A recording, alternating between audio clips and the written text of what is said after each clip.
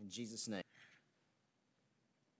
I will be reading Ephesians 1, 1 through 2. I believe it's on page 976 in your pew Bible. This is not one of those lengthy scriptures you need to pack a lunch for, so I'll be up here for a brief second. Ephesians 1, 1 through 2. Paul, an apostle of Christ Jesus by the will of God, to the saints who are in Ephesus and are faithful in Christ Jesus, grace to you and peace from God our Father and the Lord Jesus Christ.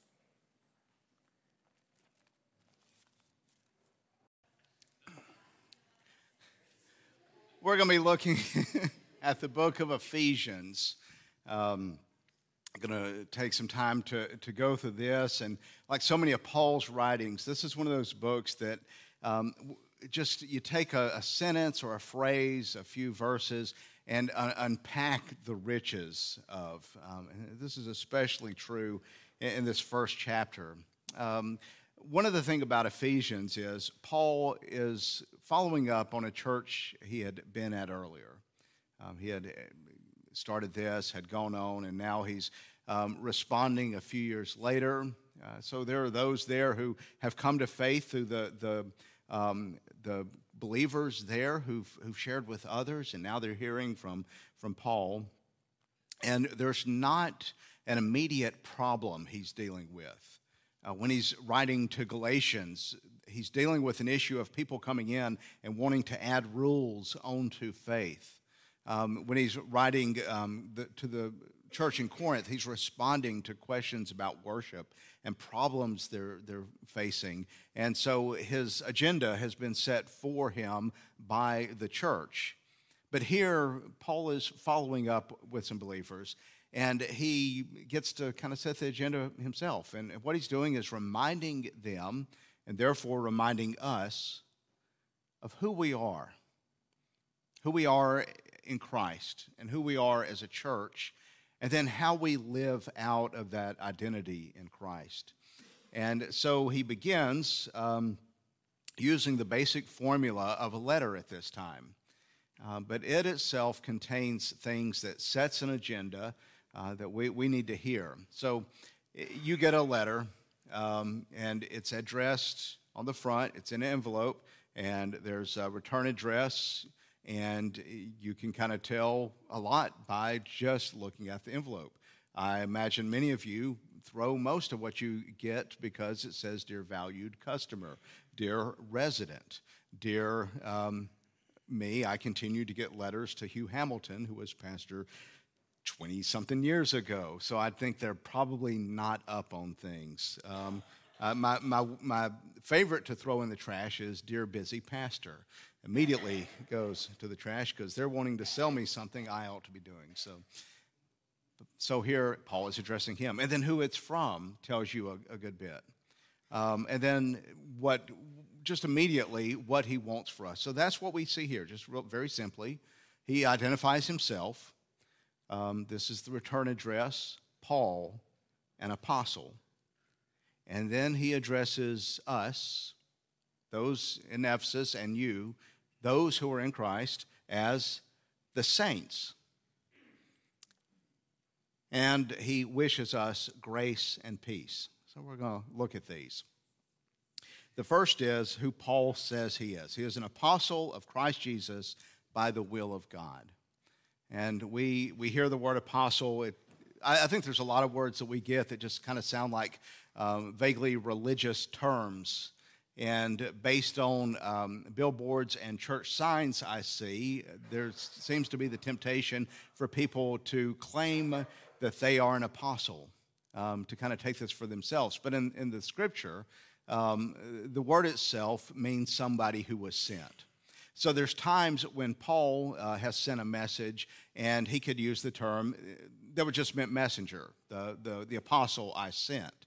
But when it's applied to an apostle of Jesus Christ, what that means is specifically those who are sent by Jesus.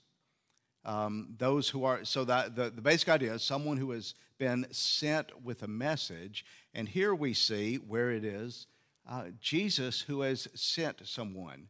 So biblically, an apostle with a capital A is someone who has seen the risen Lord, been commissioned with a message from that risen Lord, and been sent with all the authority to speak on behalf of Jesus.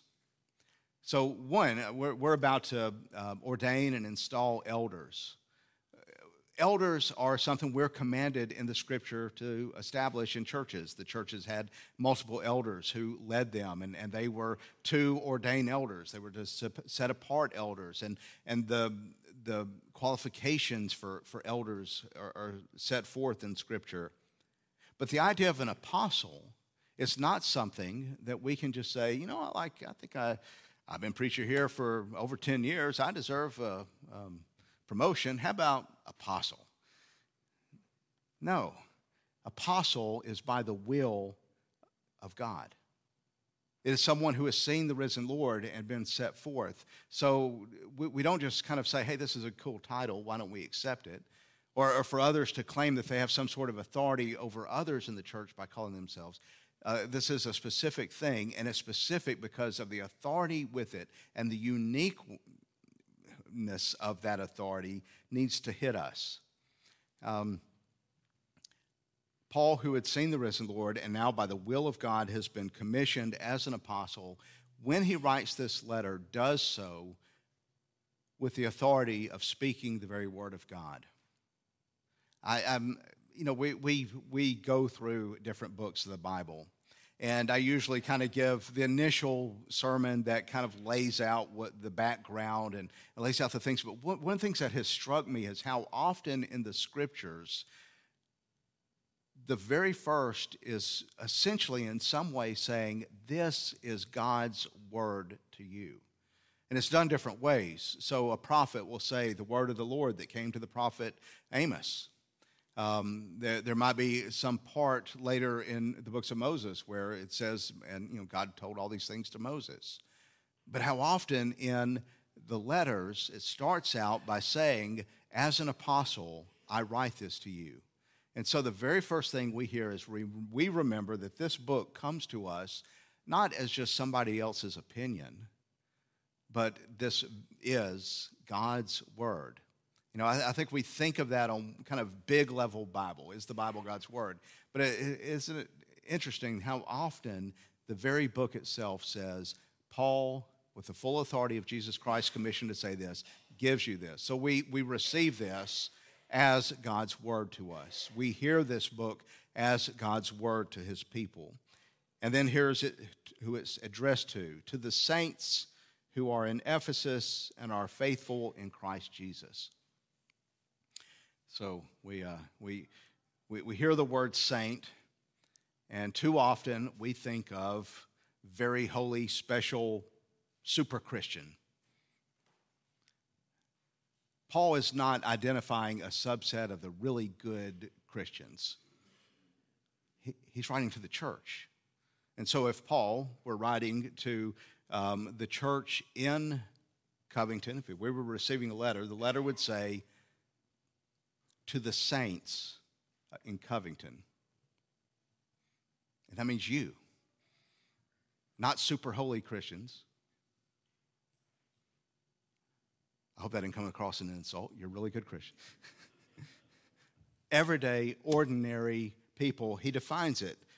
Saints who are in Ephesus, it says faithful in Christ Jesus. That word there could be faithful. I think it would probably be better those who have faith in Jesus. In other words, the ones who are trusting and holding to what Jesus says, who believe and trust in Jesus alone for their salvation, that defines who a saint is. And so when we want to make a big celebration and think of St. Patrick, the great missionary, or, I'm no saint because I'm not that great of a person, it misses the biblical understanding of who a saint is. A saint is someone who is believing and trusting in Jesus and following him and obeying him. A saint is you. Y'all are saints. Saint means holy one, means someone who has been set apart for God's use. In a lot of ways, it's saying a lot about God and very little about you. Because it's not how good of a job you're doing, it's about the God who has set you apart for his work. So the word saint, the word holy, means special, set apart. This is God's thing. So in the Old Testament, the tabernacle was holy because it was God's. The altar, the garments the priest wore, the utensils that were used, the bread that was used, was all holy, not because it was incredibly moral, not because it was, but it was set apart. It was God's. It was for his use, and that's who you are. You have been set apart through the blood of Jesus, redeemed from the world to be used for God's. So does that kind of stir your thought about yourself? I mean, it's very easy for us to kind of think of religion as kind of part of what I do, but it's just part of what I do. I have a job and have all these things. But rather than that, you should think that all of who I am, my relationships, my finances, my job, my children, my friendships, my connections, all these things God has possession of, and they're to be of use for his glory, for sharing his gospel, that he has set me and all that is mine apart for his own use, for his own purpose. Do you see yourself as that? Do you see others as that? How different it would be if we looked at other believers and thought, I don't like the kind of music they like as much, or they're kind of a bother. If we look at brothers and sisters and say, Jesus shed his blood to purchase and redeem this person and set them apart for his glory and his use. This person is holy. This person is a saint. How that would shape our relationship with our spouses, with one another, that we remember not only who I am, not to remember just who I am, but if I think of who you are. We think of who God has called us to make. So Paul is an apostle, and we are saints. We have been set apart for a holy purpose and a holy use. And what he greets them with is he kind of does a twist on the Greek greeting and a twist on the Hebrew greeting of shalom, and says grace and peace. And that sums up everything we hope for in Christ. That we have mercy, that we have grace and peace, not just in that, all the loud kids are out on the playground kind of peace, but peace of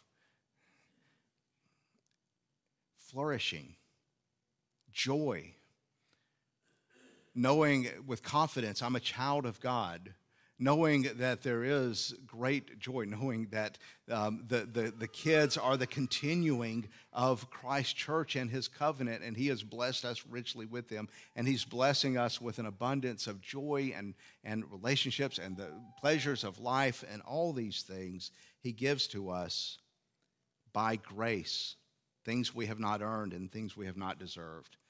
So Paul the apostle addresses us who are saints, who are to be set apart, grace and peace. But did you notice one word kept getting repeated in all of this? And this is crucial that we get it, because it's very easy for us to overlook. But if you've repeated in 2 verses Christ 3 times, surely he wants to emphasize something. Did you notice he's not just an apostle, he's an apostle of Christ Jesus. We're not just saints, we're saints those who have faith in or are faithful in Christ.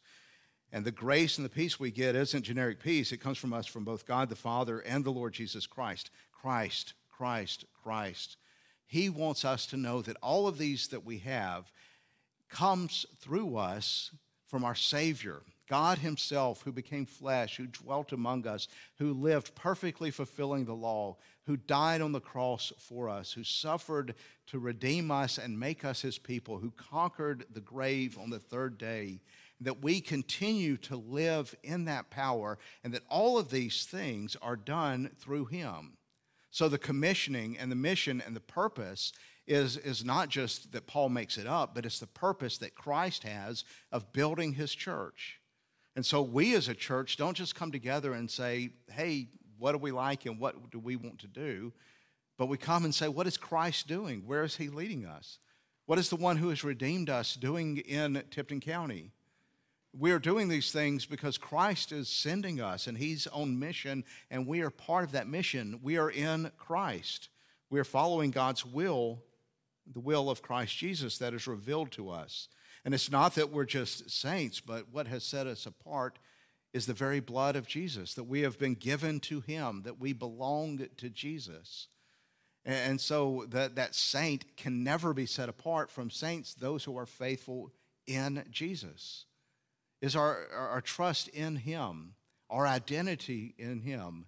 It's not that we just kind of believe that there is a God who exists and that we're really nice people. It's that we have seen our need for a Savior and we have been baptized and the name of Christ has been put on us. So our whole identity is now that we are set apart people, set apart in Jesus for Jesus' work, for Jesus' mission, for what Christ is doing. And that grace and that peace that comes to us because of what Jesus has done. And it can never be separated from Jesus or his will. This is why when we pray in Jesus' name, because all of who we are is wrapped up in the risen Lord because of the sufferings that he went through for us. And that should shape everything of how we see ourselves and how we see one another and how we see the world around us and how we see what we're really doing at all times. And here is part of the great news. The saints who are in Ephesus are also in Jesus. And so the saints who are in Covington, who are in Tipton County, are the saints who are also in Jesus. I don't know if we can get the full weight of what it would have felt like to be a believer in Ephesus. But it meant that most people hated you. Most people thought you were really weird. Most people wondered why you didn't go along with what everybody else did. And to be in Ephesus was to be at the center of the worship of a pagan god named Diana. Huge temple there, massive. And so to see Christians gather was to see people who were under suspicion, who were seen as enemies of the people, who were seen as subversive to good order. They would have been ridiculed. They would have been mocked. One of the earliest mentions of Christianity outside of the scripture is a piece of graffiti showing a man bowing before a person who is being crucified, and that person being crucified has a donkey head. And it says, Alexandros worships his God. That's what it would have felt like to be in Ephesus. They mock me, they ridicule me, they hate me, they despise me, they don't want me here. And there can be times that we feel like that. We, maybe not the weight there, but there are times that we feel more and more of, I don't feel like I belong.